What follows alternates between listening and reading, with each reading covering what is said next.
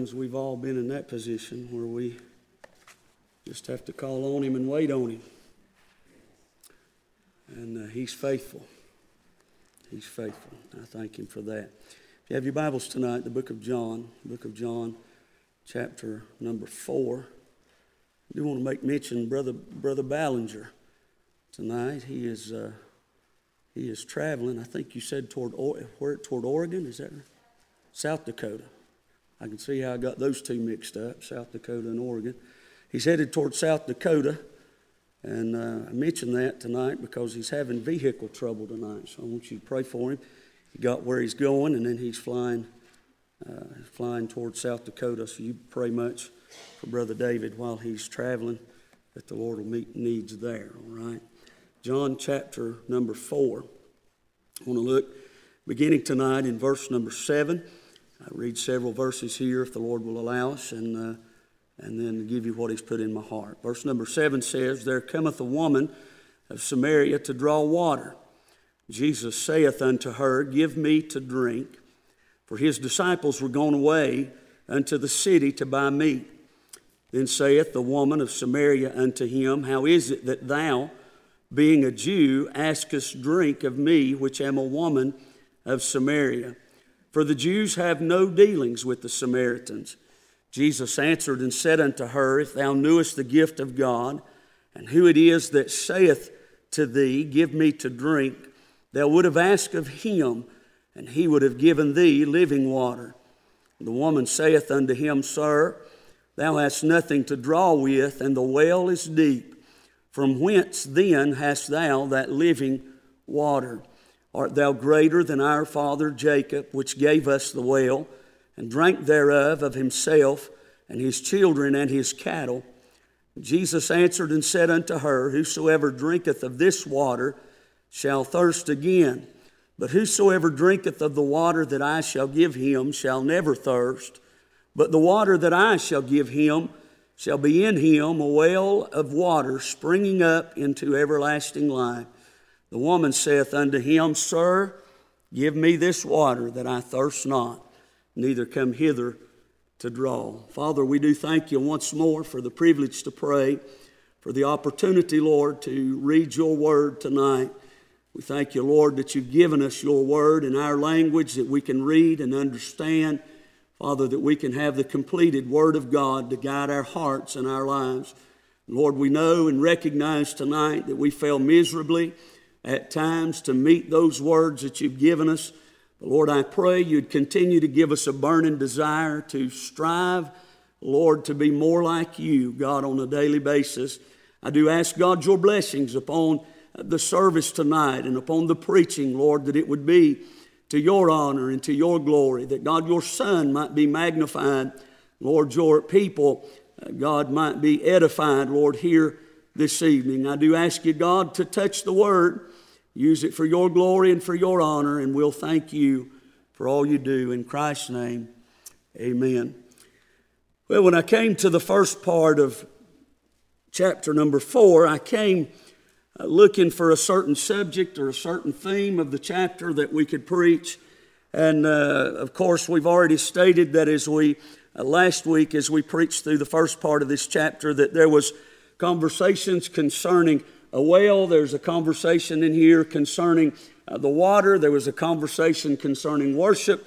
Many different things that they talked about here at the well. But what I did find that was really wasn't shocking, but it was just a little bit different. I was amazed to find that there was a couple of different things in here that I had not considered, other than the well, the water, the worship, and all of those things. And what I found is that when we come to this woman, she has some questions for the Lord. She's not just carrying on a conversation that is happening, but she's got some questions of this Jew who she found sitting at the well. She found he was wearied, he was tired from his journey, but she was also amazed that he even spoke to her. And the first question that came up in the conversation came from this woman. It did not come from the Lord. He said to her, he said, would you give me something to drink? He didn't ask. He said, give me to drink. And the question arises from this woman. She said in verse number 9, she said unto him, how is it that thou, being a Jew, askest drink of me, which am a woman of Samaria? And this first question has to do with association. She has a question as to why this Jew is associating with her in any way, form, or fashion. She does not understand. No other Jew would speak to her. No other Jew would ask water of her. But Jesus has asked her to drink.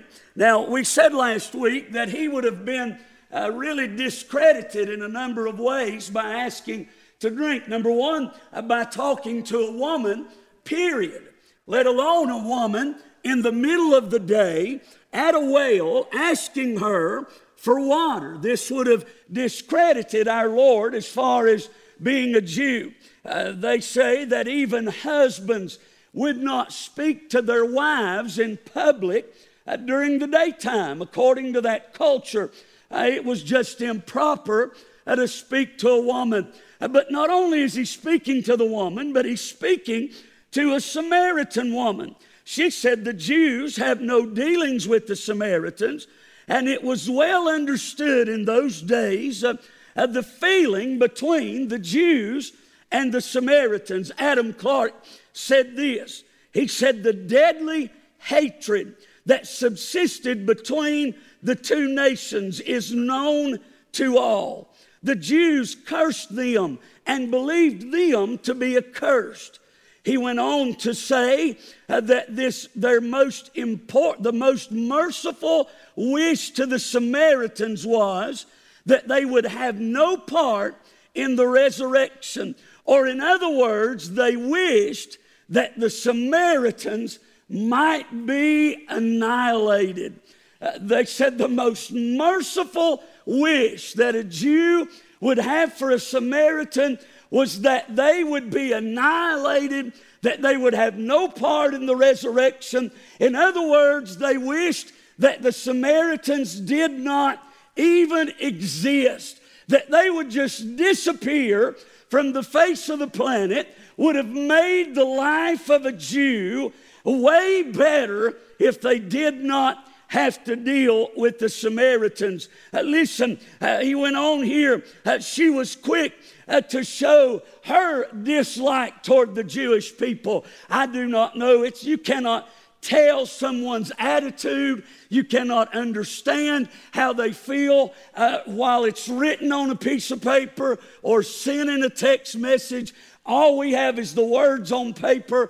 But I feel like in my heart that this woman displayed a haughty spirit. She was a Samaritan and he was a Jew, and she didn't like it, and she was quick to let him know, why are you even talking to me? I'm a woman of Samaria. Now, you may see it different and other commentators do, but I feel like that she probably had a haughty spirit and an ill nature toward the Jewish nation. Why do I feel that way? Because they felt that way about her. They demeaned her.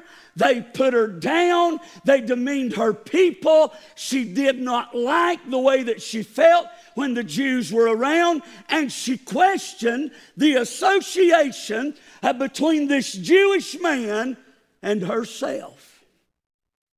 She knew that he was a Jew either by his dress or by his dialect, and she was quick to question his motives. Why are you talking to me? We all do that. We all have a certain amount of question in our minds about association, even at times when we come to church. If you know someone that doesn't normally carry on a long conversation with you, and all of a sudden they're interested in talking to you for 30 minutes, your mind wonders, what in the world are they doing talking to me like this? It is a question of motive. It is a question of intent. Why is this Jew speaking to me? Now let me just say, so that I can get somewhere with the point, it would be the best day of her life. It would be the greatest association with a man that this woman had ever had. We know the story. 5 husbands and was living with one that was not her husband. 6 men had come into her life, and the next one that walks in is the King of Kings and the Lord of Lords, and she becomes associated with a man that would change her forever. But the question has to do with association. Jews would normally have endured any hardship rather to be indebted to a Samaritan. Like Christ, sometimes we must go above and beyond to show goodness and kindness to others. We must be ridiculed or misunderstood, but it must happen in our culture and in our day. I wonder how many people we've walked by in certain situations that did not fit the mold of the person we would normally associate with. This is the case. Christ did not have to associate with her to satisfy his Jewish background. As a matter of fact, he caused a rift among the Jews even by stopping at the well and talking to this woman. But then he did the unthinkable and he drank from her vessel. He defiled himself by being with this woman and drinking from her vessel. But what he has done is gone out of his way above and beyond what is called for of him to reach a woman that needed him. That needed him. Oh, too many times we see the guy at the gas station that we know is coming to ask us for money. We know that's what he's doing. We saw him leave the last person at the pump, and there he comes over to talk to you. And we do everything we can. We're probably about to fill up, but we cut it off at $10 so we can get to the next station and not have to deal with somebody begging, not have to deal with somebody that does not fit in the mold of who we associate with, and we've missed an opportunity to tell somebody about Jesus. My biggest day with that came, the fella asked me if I had any change, and I lied to him. This was years and years ago. I said, no, I don't have anything. When I let my hands down, everything in my pocket jingled. He said, I said, you're right, you got me. Here's what I told him. I said, I don't know how much money's in my pocket. I knew I had some bills in there too. I said, I don't know how much money's in my pocket. I said, but I'll give you whatever's in there. Now that you know it's there, I'll give you whatever's in there if you'll give me just a little bit of your time. He said, absolutely. I talked with him for 5 or 10 minutes about Jesus. Probably didn't have more than $3 or $4 in my pocket. And I thought when I walked away from him, what a small price to pay to be able to give somebody the gospel of the Lord Jesus Christ. What a small price to be able to stand and declare, God's been good to me and he'll be good to you. He saved me from hell and he can save you from hell. If you'll believe and ask him, he'll save you. Association was the question. Why would you have something to do with someone like me? Listen, his association with this woman was question number 1 because of his conduct. His conduct was not typical of a Jewish man. His conduct supersedes what any other man would have done concerning this woman. It is said that men would go to the well when it was time to draw water. That was a good place to meet a wife. at drawing time. So men would go to the well at certain times. The problem here is this woman is going to the well at a not so typical time to draw water. She's by herself. She's trying to avoid the crowd. She is a woman of reputation, and she's trying to avoid conversation. And the conduct that Christ shows to her is not typical of any other man she's ever met. When she run into this man, him knowing her reputation, he did not ask her out on a date. The typical man would have said, I know this woman. I wonder if she'd go out with me. Not Christ. His conduct is not typical among Jews, not just knowing her reputation, but in the very fact that her conduct was contrary to what the religious system even called for. Listen, this issue with the Jews and Samaritans date back to when the Israelites were divided into the northern kingdom and the southern kingdom, and they mixed races, and they wound up being a disgrace to the Jewish nation, and the religious system did not even consider them to be part of the nation of Israel. They had discarded them, set them aside, and Christ's conduct showed differently than the religious crowd would have. I marvel at times, said this for many years, and I try to live by it. I am who I am, and try to be that way in here and outside of here. I like my blue jeans, and I like tennis shoes, and I just try to be who I am. And there's a lot of people in the church that are operating like a religious system rather than operating like a person.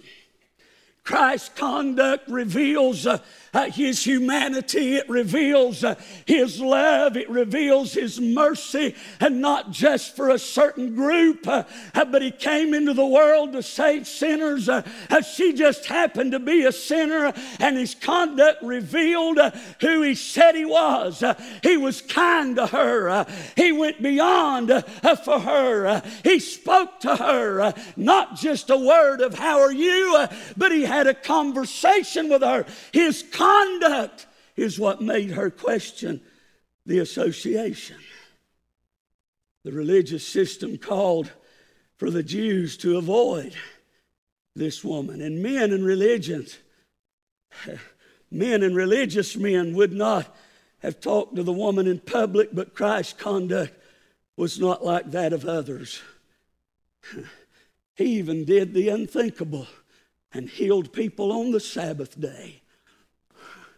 He did things that the religious system said that he was a blasphemer and a sinner. They called him a wine bibber. They called him all kinds of things, a glutton. But Christ's conduct was not the same as other religious people. Paul said this concerning reaching others. He said he had become all things to all men that he might save some. That ain't quoted exactly right, I know, but that's in your Bible. He became all things to all men. Paul would have done something crazy like talk to a Methodist. Amen. I don't know. They tell me there used to be a time when communities would come together for the cause of Christ, whether it was denominationally right or not. They'd come together, lay aside their different belief systems for the common cause of preaching the gospel to save them that are lost. But now we have no association with other people that aren't doing it just like we are. Christ did not do things the way the religious crowd did them. He would have been banned from most groups, most circles he would not have fit in with. But who he fit in with was a crowd of people that had been treated poorly, by religious systems. Isn't that amazing? Isn't that something? I mean, religious groups say, well, you believe this, we can't associate with you. I mean, we have divided it up into this ism and that ism, and we've divided it up into free will and missionary. We've divided it up into primitive, Methodist, Presbyterian. We've divided and divided and divided and divided, and this one won't talk to this one. But Christ is associating with a Samaritan woman whom the Jews hated, and it just so happened that it was a match. It was a fit. Come see a man that told me all things that I ever did. He's got to be the one. He's the Messiah. He's the Redeemer. He's my deliverer. He's a Jew. And like any other Jews, he's displayed a love for my soul. And I want everybody to know of him. He fit in with the crowd that wouldn't fit in with church. Isn't that amazing? Some folks don't like that. They don't like that at all. But we ought to reach out to the lost. We ought to talk to them. I'm not talking about getting drunk with them by any means. I'm not talking about, doing anything crazy with them. But I am telling you, Christ associated his conduct, showed himself to be a different Jew than any other man that this woman had ever talked to. This conduct would raise another question, and it was a question about her association with him that was not just about his conduct, but it was about the fact that his actions toward her were not conventional. He did not act the way that other folks would have acted toward her. His speech to her was kind. It was not ugly. It was not laced with words of hate. It was not words that discredited her as a person. He did not call out every sin that she has committed, but his conduct had displayed that he had an interest in her that went beyond a Jew and a Samaritan. He had an interest in her eternal well-being, and his conduct showed so. And his methods were not conventional. He's asking for a drink and was willing to drink from a vessel that to other Jews would have defiled him. His methods, his style went beyond what they would have done. Now, I do not know how the Judaizers did their proselyting in the church to get people to come from being a Gentile to a Jew, to a proselyted Jew. I don't know how they did it and went about it, but I dare say it probably went something like this. They probably said, now look here, here's what you believe. You've told me what you believe. Now let me show you what we do, and this is the right way, and you need to come to where we are. Christ didn't operate that way.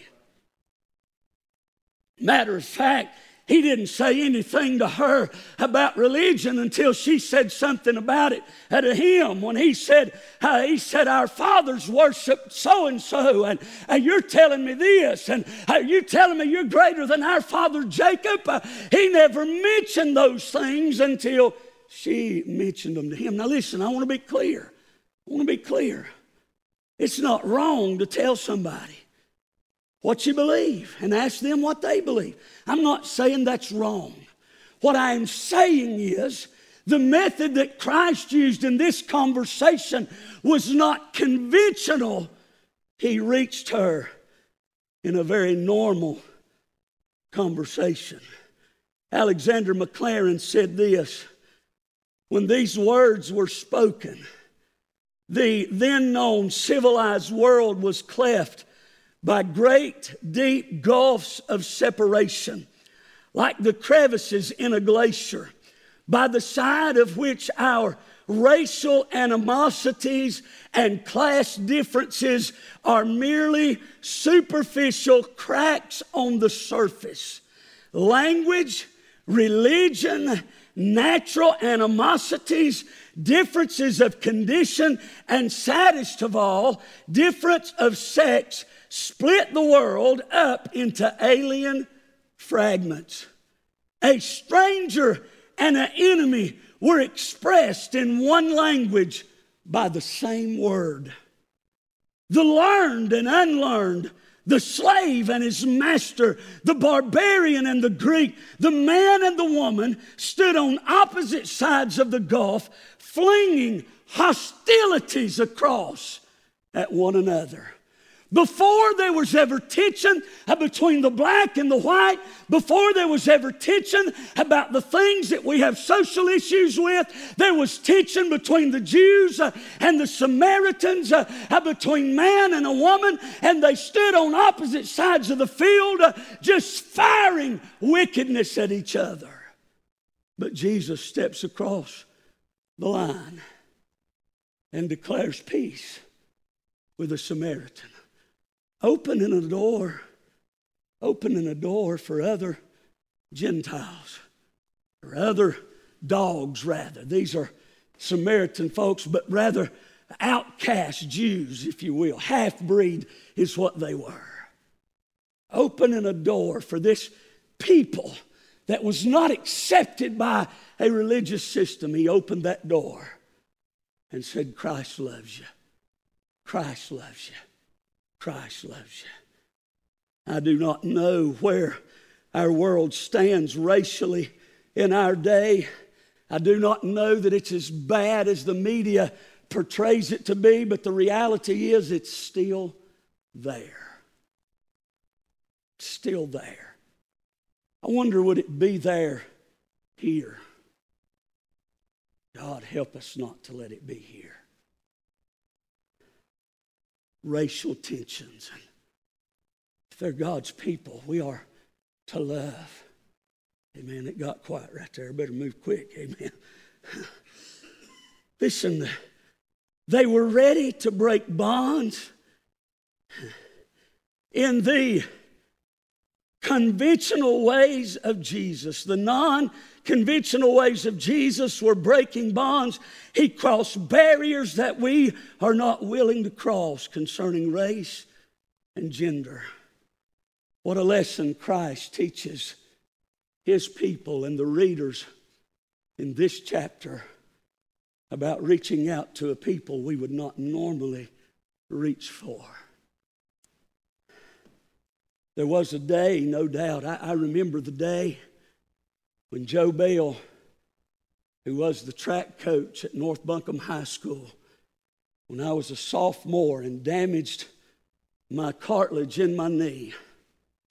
I went to the doctor and we didn't have any money, we didn't have insurance, and I went to the doctor and the doctor said, you're either going to have surgery on your knee to repair that cartilage, or you're going to have to quit all physical activity for a pretty good while. There was not an option at my house. I went straight to school the next day and I told Joe Bell, the track coach, I said, Coach, I can't run anymore. I've got damage to the cartilage in my knee, and the doc says I've either got to have surgery or quit, and I can't have the surgery, so I've got to quit. He said, you're a loser, Honeycutt. That's what he said across back at me. How old are you when you're a sophomore? 15?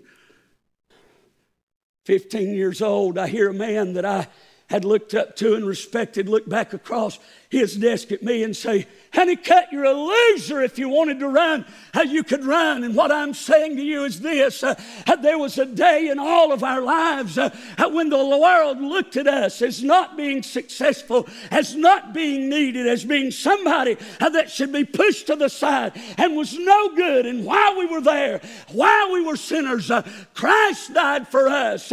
He came to where we were when the world said we were no good, when the world said we were useless. Christ made us useful.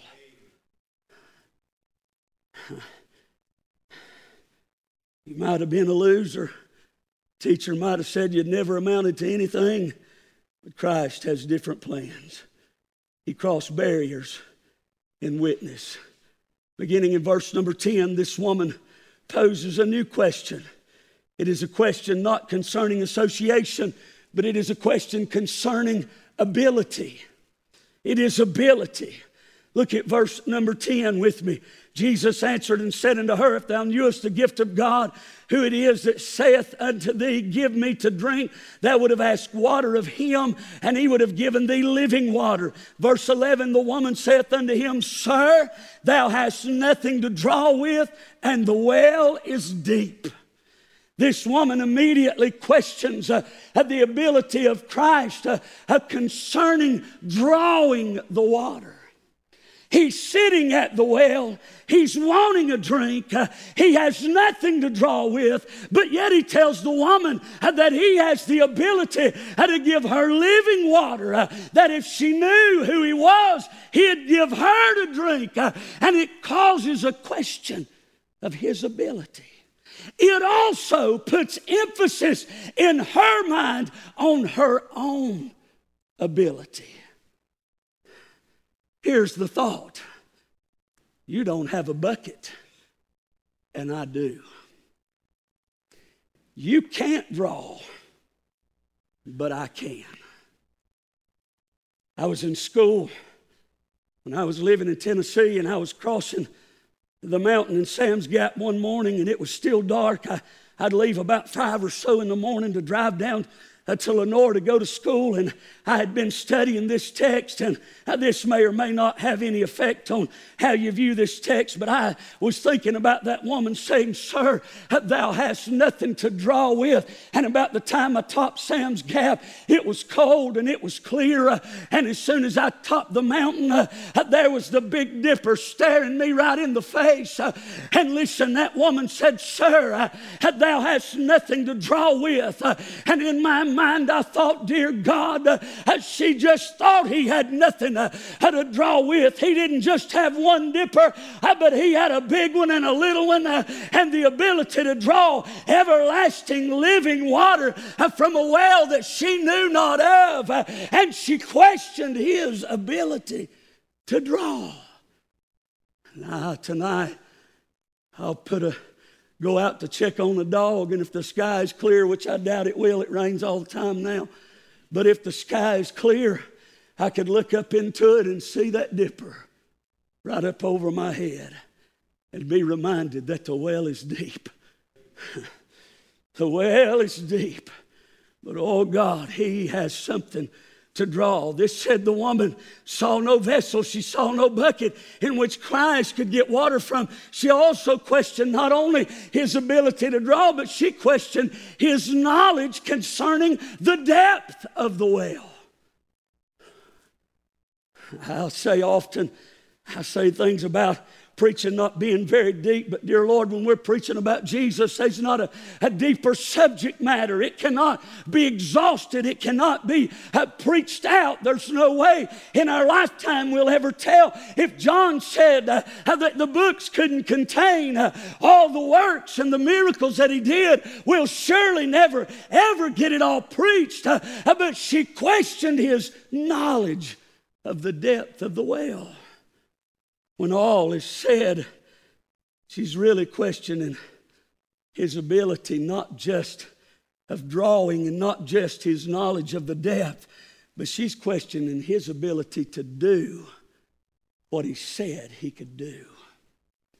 Now listen, maybe this does not pertain to you, but more often than not, I question his ability to do by my unbelief of me believing that he can do for me what I know he's done for others.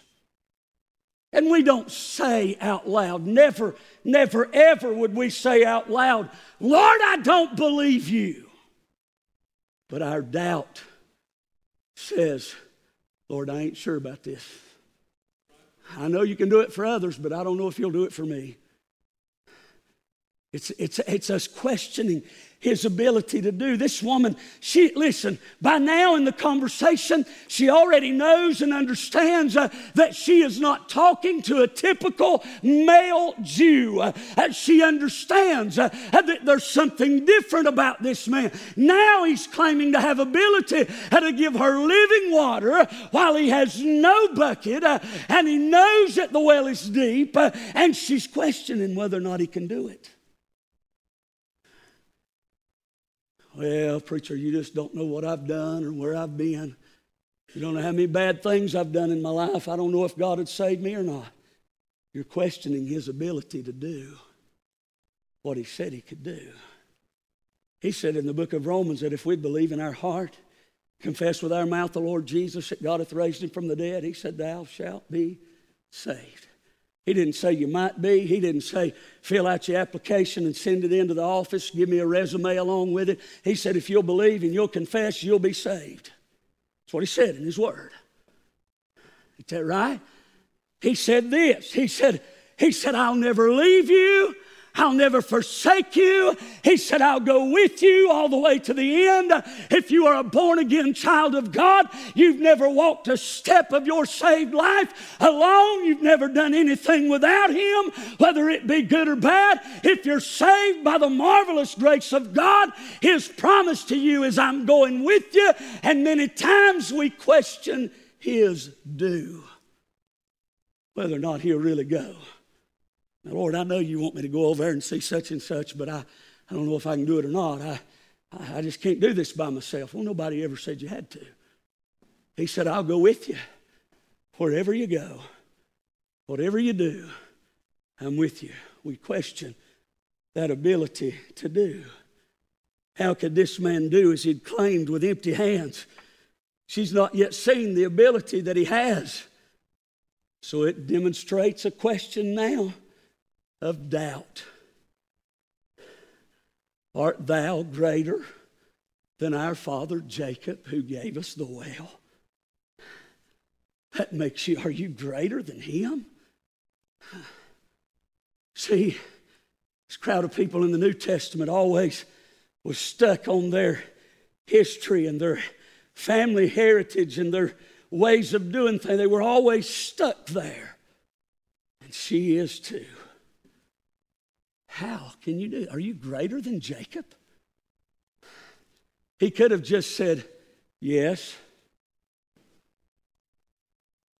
He could have. But Jesus answers this question of ability by speaking about the drink itself. He says, Jacob well provides a drink that does not satisfy. He said, if you drink of this well, you're going to be thirsty again. Amen. I could prove that right now. My mouth feels like it's got a bag of cotton balls in it. Hey, you drink of this well, you're going to be thirsty again. He said, but if you drink of that living water that I'm speaking of, he said there'd be a well that come up inside you that's springing up, that's bubbling up, that's doing something for your spirit that Jacob's well has never done for you. He said, you take the drink that does not satisfy. Then verse 13 says, this water, you'll thirst again. It is natural. And this woman is still dependent upon her own ability. She's still leaning on what she could do to draw the bucket for her strength.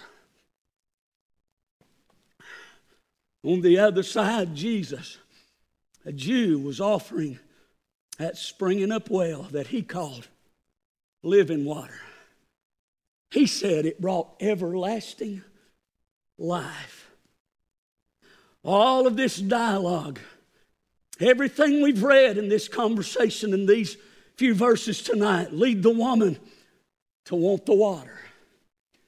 She said in verse number 15, Sir, give me this water.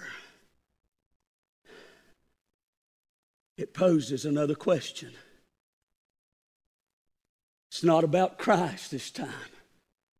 It's about the availability of the water. How much is it?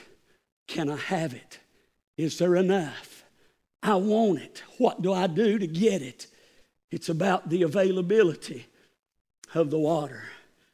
It is an interior well. It's not like any well that this woman has ever been to before. Once she gets it, she'll not be able to see it. You can look at Jacob's well. You can touch Jacob's well. You can drop a bucket in Jacob's well. You can draw the water out of Jacob's well. You can drink the water from Jacob's well. But Christ, the availability of this water, it comes on the interior. It's an inside job. And you can draw from it anytime. This water is available 24/7, every second, every minute, every hour of every day. This water is available. It's not visible, but a well on the inside. He said it's springing up. That word springing, that phrase really springing up, interested me. It is a leaping, it is a bubbling up, it is a living water. The water being inside provides the unending source and makes it available at any time. Listen, and I'm about done. It is also a water. In its availability, it is indispensable. It is a well that is indispensable. It is 100% necessary in a man or a woman's life. In order to have everlasting life, you must have the well. Listen, Christ was not interested in giving the woman water. He was interested in giving the woman the well. He said it is indispensable. It is absolutely necessary that you have the water. Here's the final point, and I'm going to close. And then next week we'll move into the conversation where Christ brings her to do what she has to do on her end. And all that is confess, by the way. But listen, it is 100% necessary to have the well, to have everlasting life. The songwriter said, I need thee every hour. Every hour I need thee. If you don't have the well, you can't have him every hour. While I'm sleeping, I need him. The psalmist said, in Psalm 121, he that keepeth Israel neither slumbers nor sleeps. I need him when I'm sleeping. Sometimes I wake up scared. I don't know if y'all do that or not, but I do. I wake up scared, almost sometimes to the point of tears. I have terrible I learned this term. I did not know this was a real term. I always called them nightmares, but somebody told me there's a difference between a nightmare and a night terror. I don't know which one I have, but I wake up so scared sometimes I'm almost crying when I wake up. I need him. I need the well every minute of every day. Sometimes some crazy person cuts me off on the highway and it makes me want to lose my religion. I need him right then and right there. Sometimes life is hard and you don't know what you're going to do. You don't know what's next. I need him in those moments. I'm telling you, there's not a second of your day that you do not need the Lord. We cannot make it without him. And he said that the well is indispensable. Its availability is there. It'll be inside you. You can draw from it all the time. It's what you need to survive. If a person wants to see heaven, if a person wants to live at peace with God, having the well inside, having the internal well is not an option.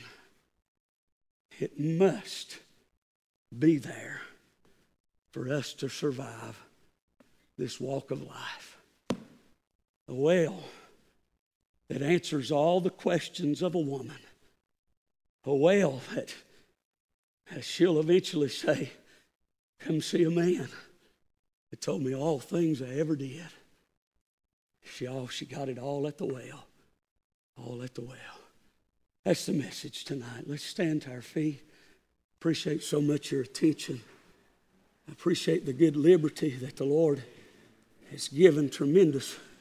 There has been tremendous liberty in here this past Sunday and tonight, and I thank the Lord for that. Just for good liberty to preach. I like it when I can look at you and I'm not really worried about what you're thinking. Makes it easier to preach that way. And that brings liberty. While we sing tonight, if there's anybody that just needs to get to the well and draw tonight, I don't know. I don't come to church on Wednesday nights thinking, man, I'm going to preach a message tonight and 15 people's going to get saved. Come to church on Wednesday nights knowing that saved people come to church on Wednesday nights. People that love the Lord. And some can't due to jobs and different things. I understand that. But I understand we come tonight as saved people looking for help through the rest of our week. If we're going to get that help, we're going to have to draw from the well. It's not a question of His ability. He can do it. It's not a question of availability. If you're saved, the well is in you. You just got to draw from it. Just got to draw while we sing.